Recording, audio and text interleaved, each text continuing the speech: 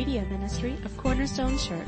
You can listen to this and other messages on our website at www.corner-stone.org or by subscribing to our podcast. As you're seated this morning, open your Bibles to Philippians chapter 4. We'll be looking at verses 11 through 13 primarily. Anybody ever do the I Spy books, either when you were little or with your kids, the I Spy books, or the Where's Waldo? Have you ever done either one of those things? Were there ever a time that you were opening up a Where's Waldo or an I Spy book that you were able to find several, maybe not super easy, but somewhat easy, a little bit more difficult. But have you ever come upon one of those Where Waldos or those I Spies where you're going, it's not on this page? And I mean, you are looking everywhere. You have scoured, you have taken each section of that, you've kind of condensed it down, and you're going, there is no Waldo here. And there is no whatever that you're looking for in the I Spy. And we come to that place where we're going, okay, I just can't find it. And then all of a sudden maybe somebody else comes along, but there's Waldo right there. What are you, blind? And all of a sudden we're going, it was there all the time. We just didn't grasp it. We just didn't find it. We just didn't have it in our view.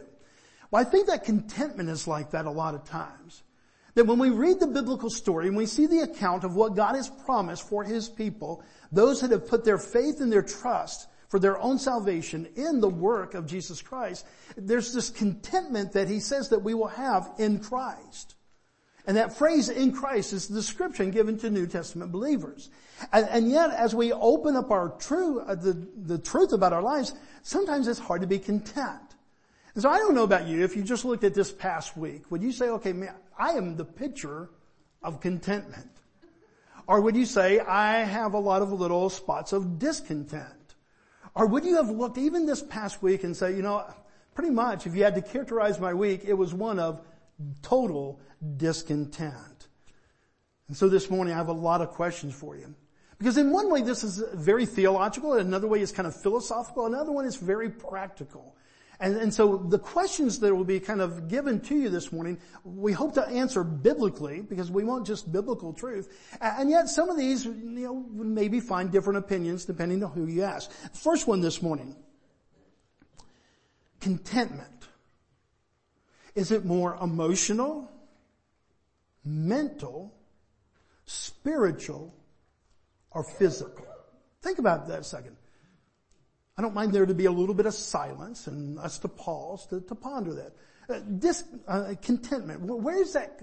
Is that a source of the heart? Is it a source of the mind? Is it part of the body, the physical? Is it just a spiritual? Is it something really, really deep in our soul? I don't know what answer you've come up with in your mind, but in a way I think that we could say that it's related to all of those. But most, I think that we would say that, it really is a spiritual matter. See, I actually can make a case for each one of those answers. A discontent comes when our heart breaks over something. And so emotional. All of a sudden we had one desire, maybe we were in a relationship and that relationship didn't turn out. And all of a sudden we know that emotional heartbreak and the discontent of that. Sometimes it's that we think that there's a better way. You have something in your mind, maybe it was even something as trivial as a vacation or a getaway, and then all of a sudden that week at the beach, it rains every day. And so there's discontent. We've spent thousands of dollars. We've got the beach house and it's storming outside. Pretty trivial in the big picture of things. And yet, would you not say that that's a part of discontent, at least over that temporary thing? Certainly I could make a case that discontentment is a part of the soul and it's a yearning for something. And even the physical. When you don't feel good, when you really don't feel good, is there a measure of discontent, even from that physical pain that you're experiencing? So the way that God made us, He made us, with all of those, with emotions, with a thinking process, a physical part of our lives, and certainly at our core, we have a soul. We are spiritual beings. And yet discontent can come from any of those places. And that's why this morning when we begin to think about discontent or being content, it's really kind of hard to find. Maybe there's times in our lives like I Spy and Where's Waldo? Not trying to trivialize it, but we're going, I don't think contentment is even a possibility. It's not on my page. I don't think I even have the capability of that. Or have you ever found contentment? And then it was like trying to hold on to Jell-O. I'm trying to nail Jell-O to a wall. But it was just hard to grasp. It was here, but then all of a sudden, the next day, something happens in your life, and it's gone. What is the call for the New Testament Christian? What is the call for the children of God who've placed their faith and trust in the finished work of Christ? Should we be an example? Should we be a picture of contentment no matter what? Because that's what we're going to see in the scripture this morning, that Paul gets to a place and he says, I've learned to be content no matter what the stage. Well, man, I'm in your class then, Mr. Paul. Because if you learn that, and maybe you reach that place, I want to send you your class because I want to learn that. Because in my life, contentment is like the wind. It blows this way and then it blows that way. And as long as the Braves are winning, I'm content in the trivial things like that. And then all of a sudden, what if Charleston had beaten UGA yesterday? There'd be people praying this morning at the altar. God be gracious, even trivial things. We're not trying to make fun of this because this is a really, really important matter, folks. This is a matter for many, many people of their marriage and their family, their relationship with their kids.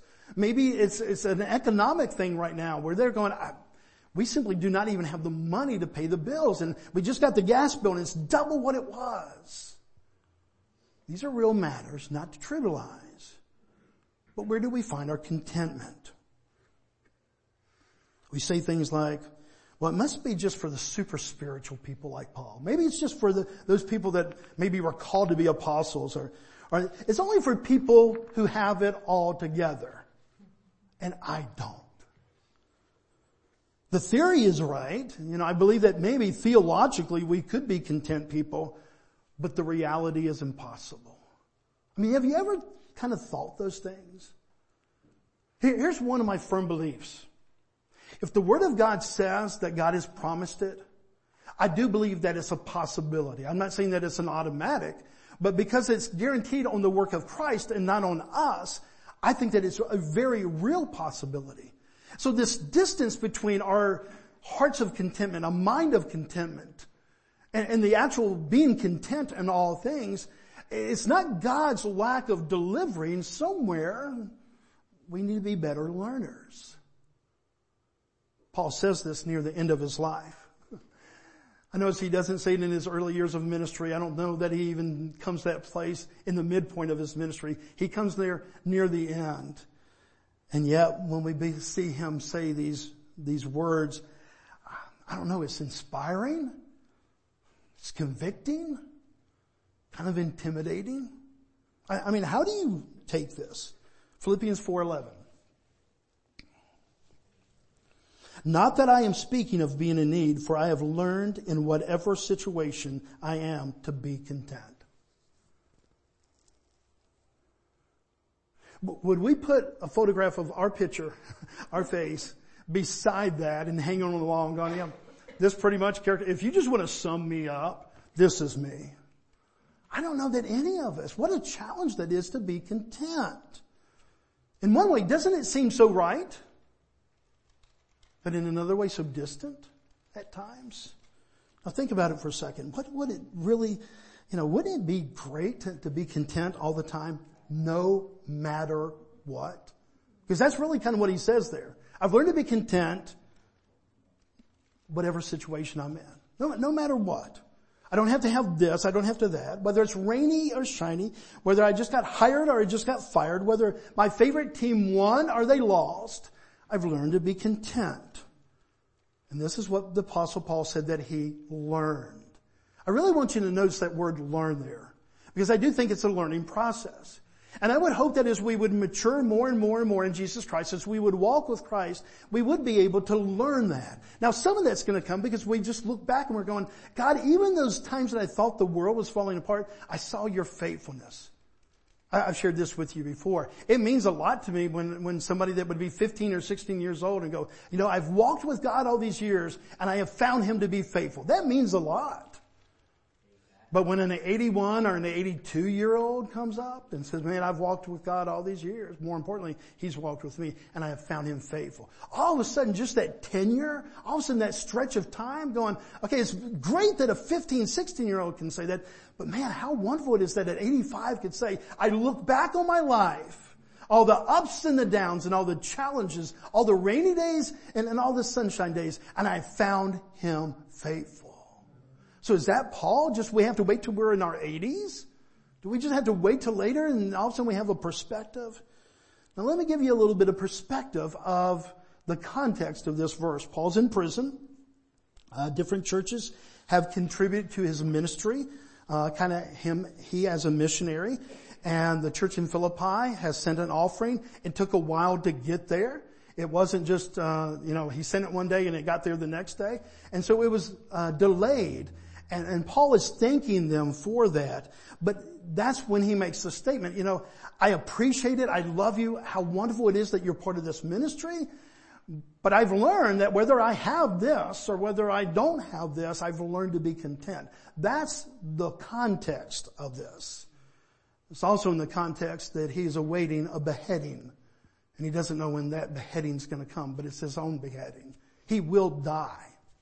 He knows that. God has already told him. If we go back and read Acts and we kind of line up the epistles with Acts, we find out that Paul went around. There were people that would come by when he was in prison and they would say, this is probably the last time that we're going to see one another. Paul was made aware of it. They were made aware of it and they said their goodbyes. You go back and read in Acts where it says some of those things. So Paul is waiting for his death, this beheading. He says, I've learned to be content no matter what the circumstances. I've learned to be content without an asterisk, without only if this happens, only if this happens. How do we get there? On your bulletin this morning, usually there's a place. Well, it's not on there. Do you have 2 questions on yours? A bulletin. I apologize. In version 2.0, it was on there. And obviously I printed version 1.0. So here's what you're going to do this morning. Okay, if you have a pen, you can write down right there on the bulletin or anywhere on there you can write down.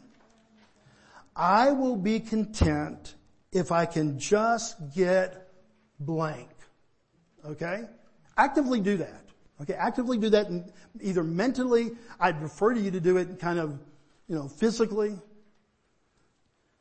I will be content if I can just get blank. And fill in something that really truly would maybe bring in a little bit more contentment. You can be super spiritual and you can, put that, or you can say a raise, you can say that. Okay, underneath that, I want you to write this question. I would be content if I can just get rid of blank. Okay, that one may come a little bit more automatic. Okay, if I could just get rid of blank, I'd be a little bit more content. This job, this cold, this debt, whatever it might be. Okay. Now I want you to think through that a little bit as we read verse 12. Look at Philippians 4:12. Paul says, I know how to be brought low and I know how to abound. In any and every circumstance, I have learned the secret of facing plenty and hunger, abundance and need. When we begin to ask our questions or when we fill in the blanks, now again, you may not actually do that exercise. I wish that you would because I think it's a healthy one. I think it's one that kind of brings to our mind. I would be more content if blank. I'd be more content if I could just get rid of blank. Because I think that's how our mind operates a lot of times. That somehow contentment is something that's evasive from us because there's either something in our life that we don't like or there's something missing from our life that we wish we had. I mean, it's very practical. Theology, good theology, is so practical and it's living itself out. But how would you answer those questions this morning? See, the main problem is that this mentality, I wish if I had this or if I didn't have this, we've attached contentment with change. Is that what the Apostle Paul did? He didn't say, okay, only if I don't get beheaded. I mean, would that be an evil request? No, there's nothing unspiritual about that. I mean, he could even make it very, very spiritual. I would be more content if this happened and that happened. Brian David, I think that when y'all went over, did y'all see one of the prison cells that Paul was in? And it's kind of humbling, isn't it? To think that he would write this, and you're looking down there going, there is nothing, this is not the picture of contentment. This is not a family around the Thanksgiving table and a big old turkey, and you know how they kind of pictured the little aroma and the little steam coming off the table. And everybody smiling and little Junior's looking there like, okay, can I have the drumstick? I mean, that's the kind of pictures that we think, that's contentment. That's what the holidays are all about. But what if you don't have a happy family?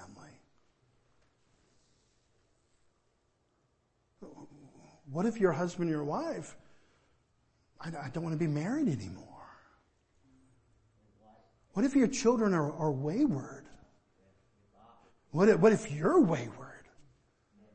All of a sudden we begin to see that this picture of contentment, what we have in our mind, I wish I just had a family. I just wish I had a happy family. I just wish I had this, that, and the other. Or I just wish I could get rid of this dilemma.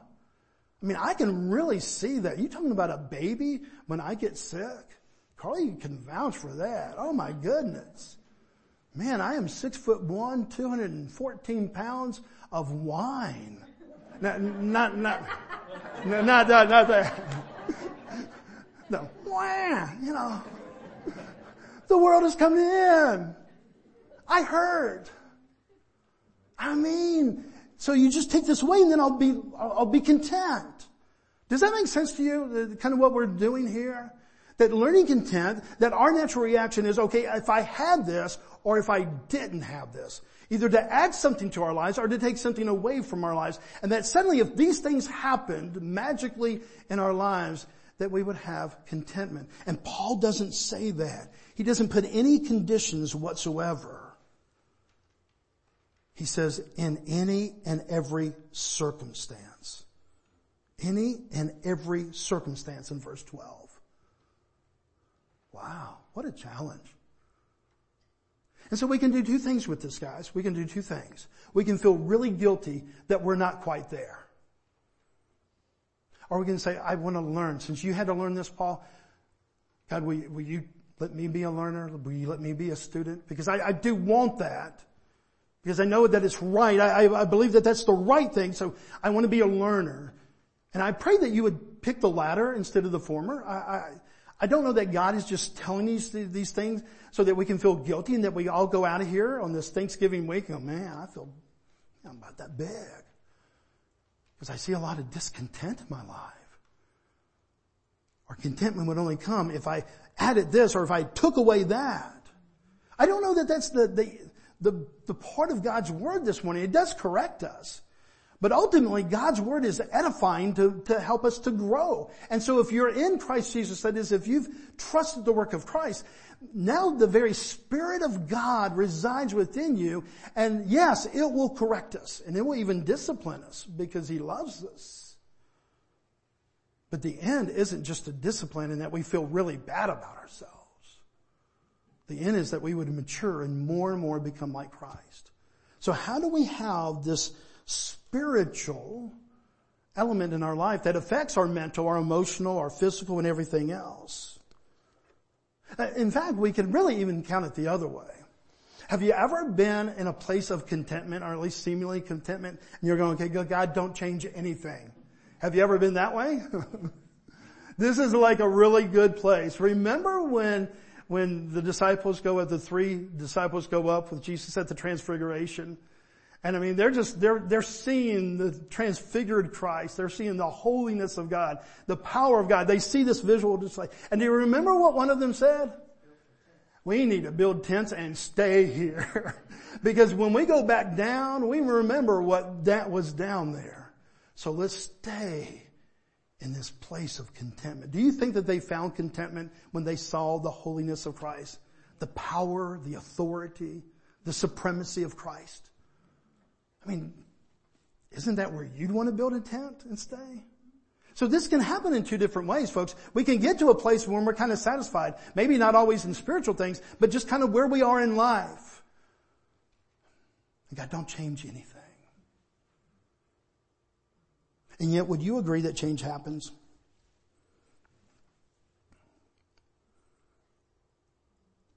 Big question. How did Paul learn this? More important question to us this morning. How can we learn it? What did he learn? Look at verse 13. I would challenge the most misquoted verse perhaps in all the Bible. Verse 13, I can do all things through him who strengthens me.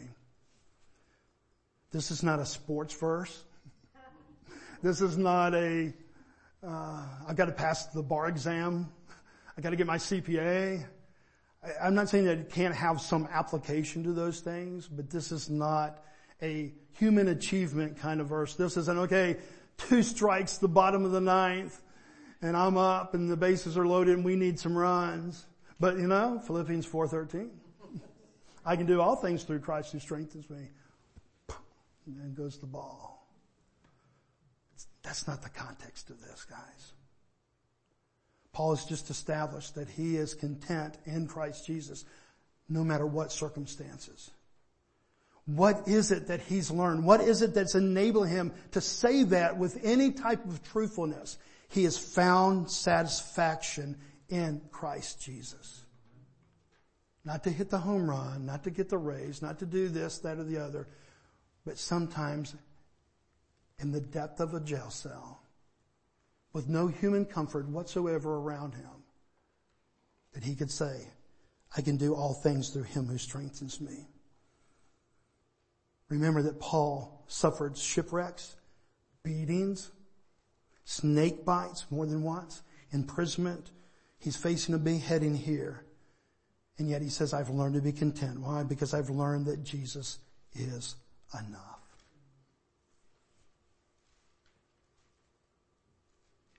Have you learned that?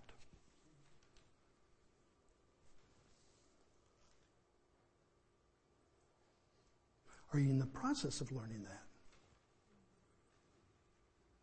I think it's okay to be in the process of learning that. I would love to be farther along in that journey than I am right now. Would you? But would you agree that that's, number one, a theological possibility and a practical possibility for the Christian? Would you say, to really learn, I can do all things through him? That is, I can face anything without any asterisks, without the absence of this, take away this and then I'll be content. Or you have to add this and then I'll be content. Can we really say deep within our soul, because this is a spiritual issue, folks, at its basis. This is the condition of the soul. It affects the heart, it affects the mind, but it's a spiritual condition. So here's the hope. We may not be there yet. Maybe we haven't learned it, but would you be willing to be in the learning process? I mean, maybe it took Paul all of his life to get to that point where we could truly say to God, I don't need a change in my circumstances. All I need is the sufficiency of Christ. It sounds so spiritual. You know why? Because it is. It really is, guys. Please take this biblical truth. At your core, who you really are is a spiritual being. Okay? And we have height and width and eye color and this and that. There's a lot of things that distinguish us, but at our core, we are spiritual beings. And at the core of this whole element of contentment is a spiritual need.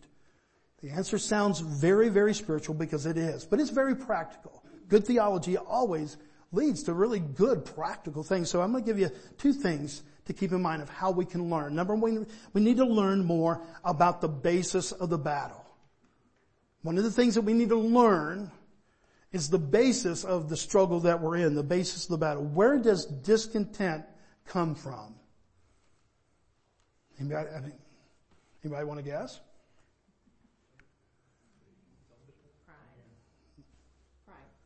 Yeah, pride.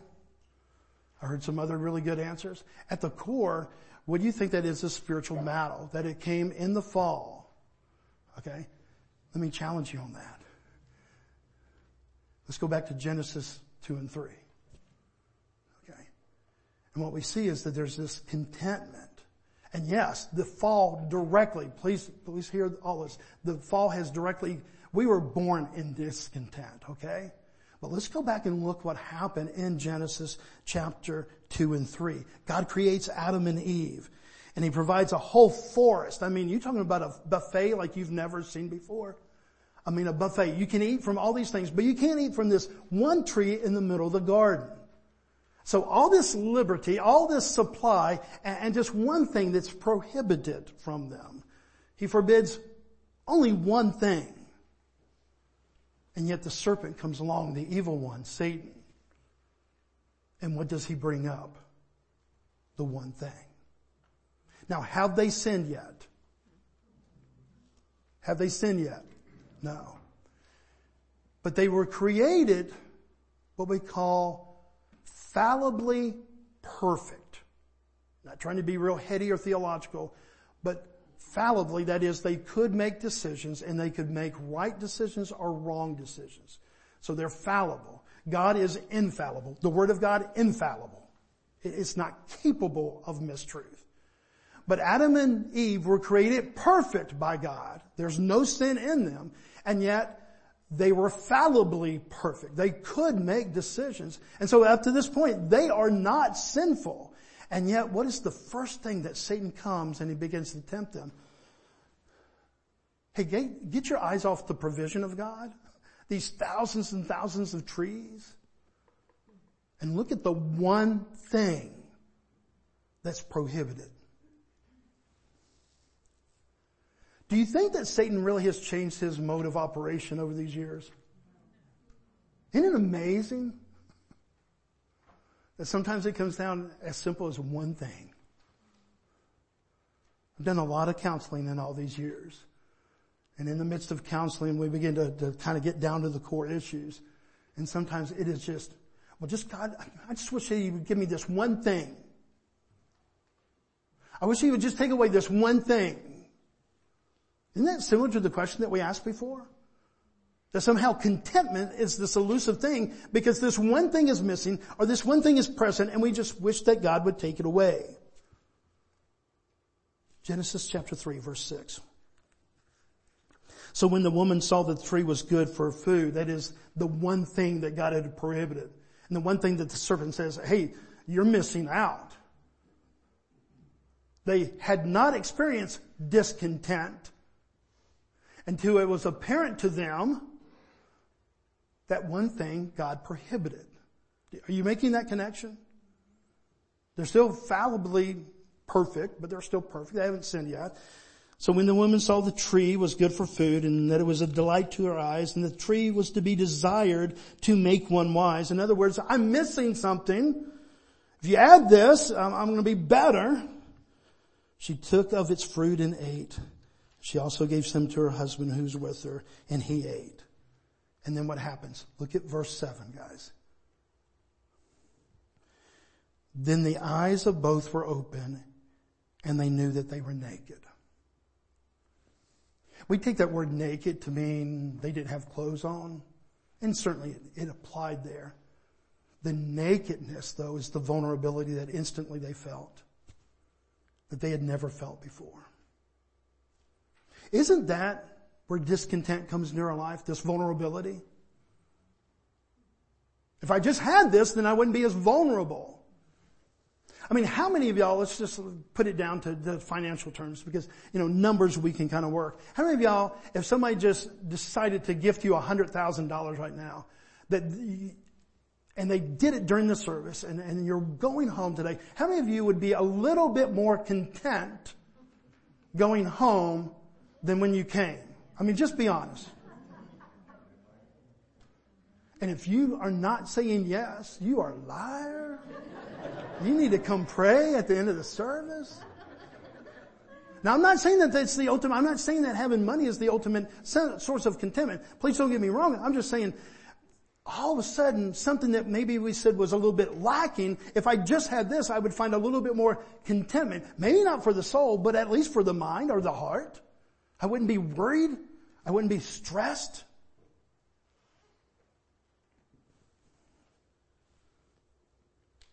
It's a spiritual battle. And so guess what? Spiritual battles require spiritual solutions. And when we don't fight this on a spiritual level, guys, we're not fighting it well. If we're going to learn the solution of a spiritual battle, then we have to realize that it really is a spiritual solution. And that's where we often go looking for change. That's where we try to add or we try to take away.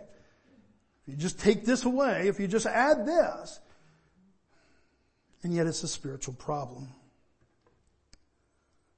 So we need to learn the basis of the battle. Number 2. And this is going to sound so spiritual.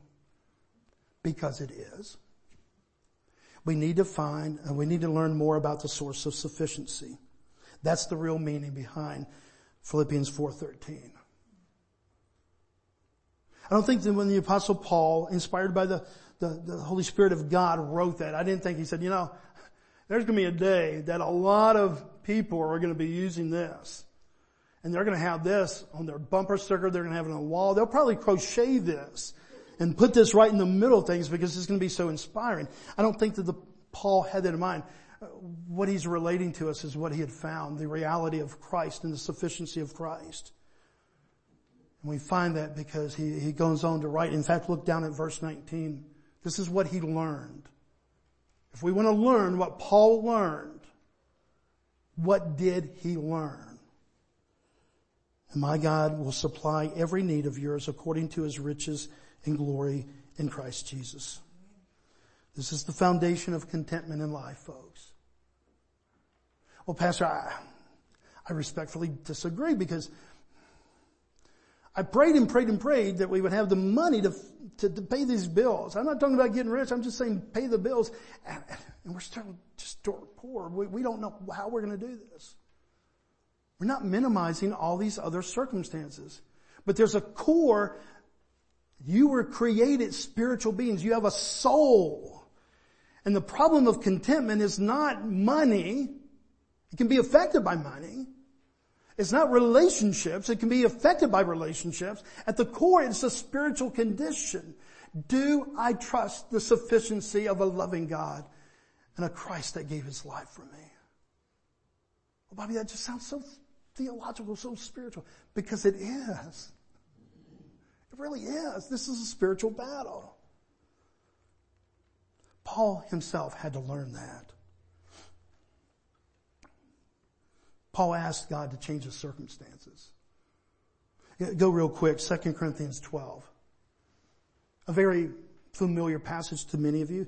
2 Corinthians chapter 12, verse 8 through 10. He just didn't do it one time. He says, 3 times I pleaded with the Lord about this, that it should leave me. What was his thing? I would be more content if you would just take this away. Did he pray it once? Did he plead twice? I think he did a lot more than 3. I think he's just saying, okay, I know of 3 times that I really did plead like out loud. So what he's saying, okay, God, if you change my circumstances, in this case, if you take something away that is hurting to me. Verse 9, but he said to me, now how many of y'all have a Bible that is red letter edition that has, okay, what is about to be said to him? What color are the letters here? They're red. Where's this coming from? From Christ, from God. He didn't say, and then I read in a book by Billy Graham. I heard a pastor say. He said, God told me. Christ told me. He personalized this to me. What did he say? My grace is sufficient for you, for my power is made perfect in weakness.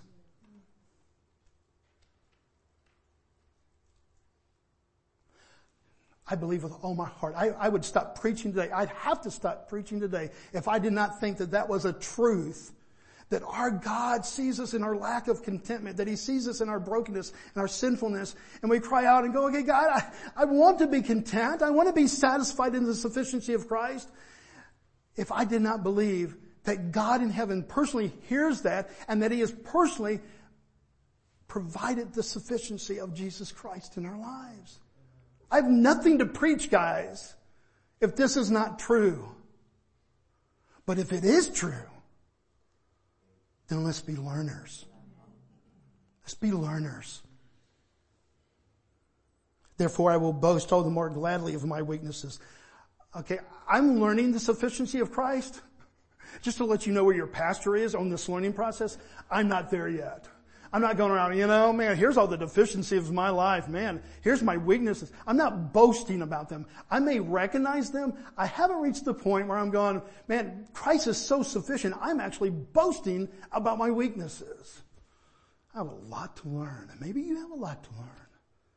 Paul says, therefore I will boast all the more gladly of my weaknesses, so the power of Christ may rest upon me. Verse 10, for the sake of Christ, then, I am content with weaknesses, insults, hardships, persecutions, and calamities.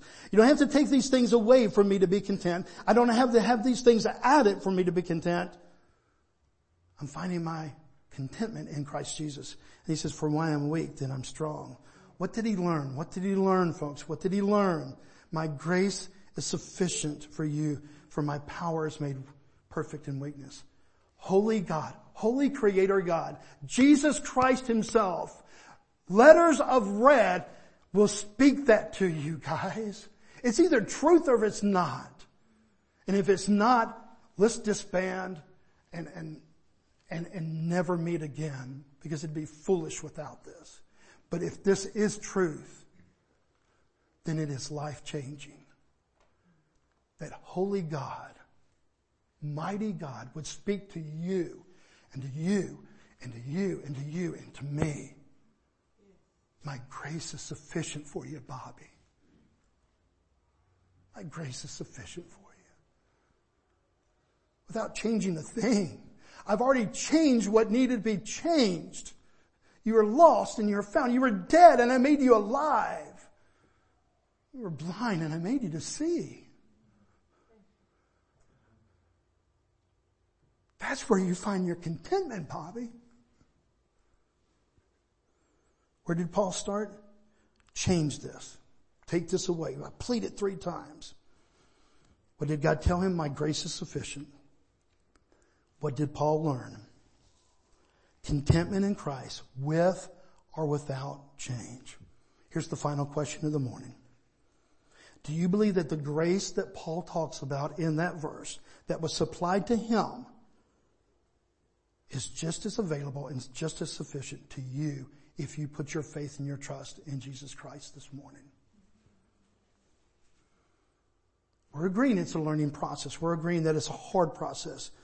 But in the end, it will be a life-changing process. We'll end with this, 2 Corinthians 9:8. And the context of this is about being a cheerful giver. I want to make sure that we always keep it in context. And so it has kind of that context to it, but I do think it's a spiritual truth that very much can be in other areas of our lives. And God says, and God is able to make all grace abound to you, so that having all sufficiency in all things at all times, you may abound in every good work. All. In what? In Him changing this circumstance or taking this away, that hardship? No, in Christ Jesus. This is where we find our sufficiency.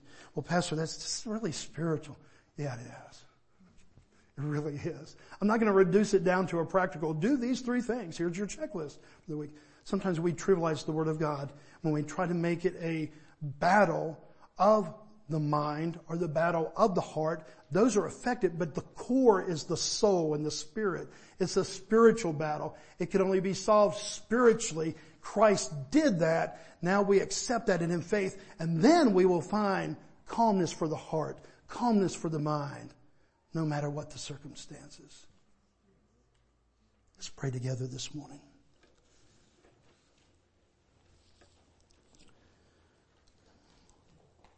Father, will you help us to be learners this morning? If this is something that Paul learned, then he's admitting he was not always like this. It didn't come automatic. He just didn't get saved and all of a sudden he had full contentment in Christ Jesus. Father, I think you use those words purposely to show us that even someone like the Apostle Paul had to grow each and every day, week by week, month by month, and year by year, in understanding how sufficient your grace is. So Father, today, will you help us to rest in that? This Thanksgiving season, Father, when we look at a world that is so broken, so full of so many different things that can bring angst and strife and fear, will you help us, this little church called Cornerstone, say we want to learn, Father, of the sufficiency of Christ. We've got that as a theological truth. We want to learn that in a real practical way, Father. So Father, this week when I plead with you to remove this thorn, if you do it, great, but Father, if you don't, help me to find my contentment in Christ Jesus. Father, when I'm looking for contentment by adding something in, if I just had this, Father, will you show me the richness of the spiritual blessings that I have, that I am a son of the living God, that I have a home in heaven forever and ever and ever, that you've taken every one of my sins and you've washed them away and you've made me as white as snow when my sins were like scarlet. Father, help us to see who we are in Christ even this morning. So we love you, Father. We thank you. And as we depart, and Father, as many are on the road already and others would depart this week and go and travel, Father, help us truly just to pray your blessing one amongst the others, Father. We love you and thank you as we pray this in the hope of Christ. Amen.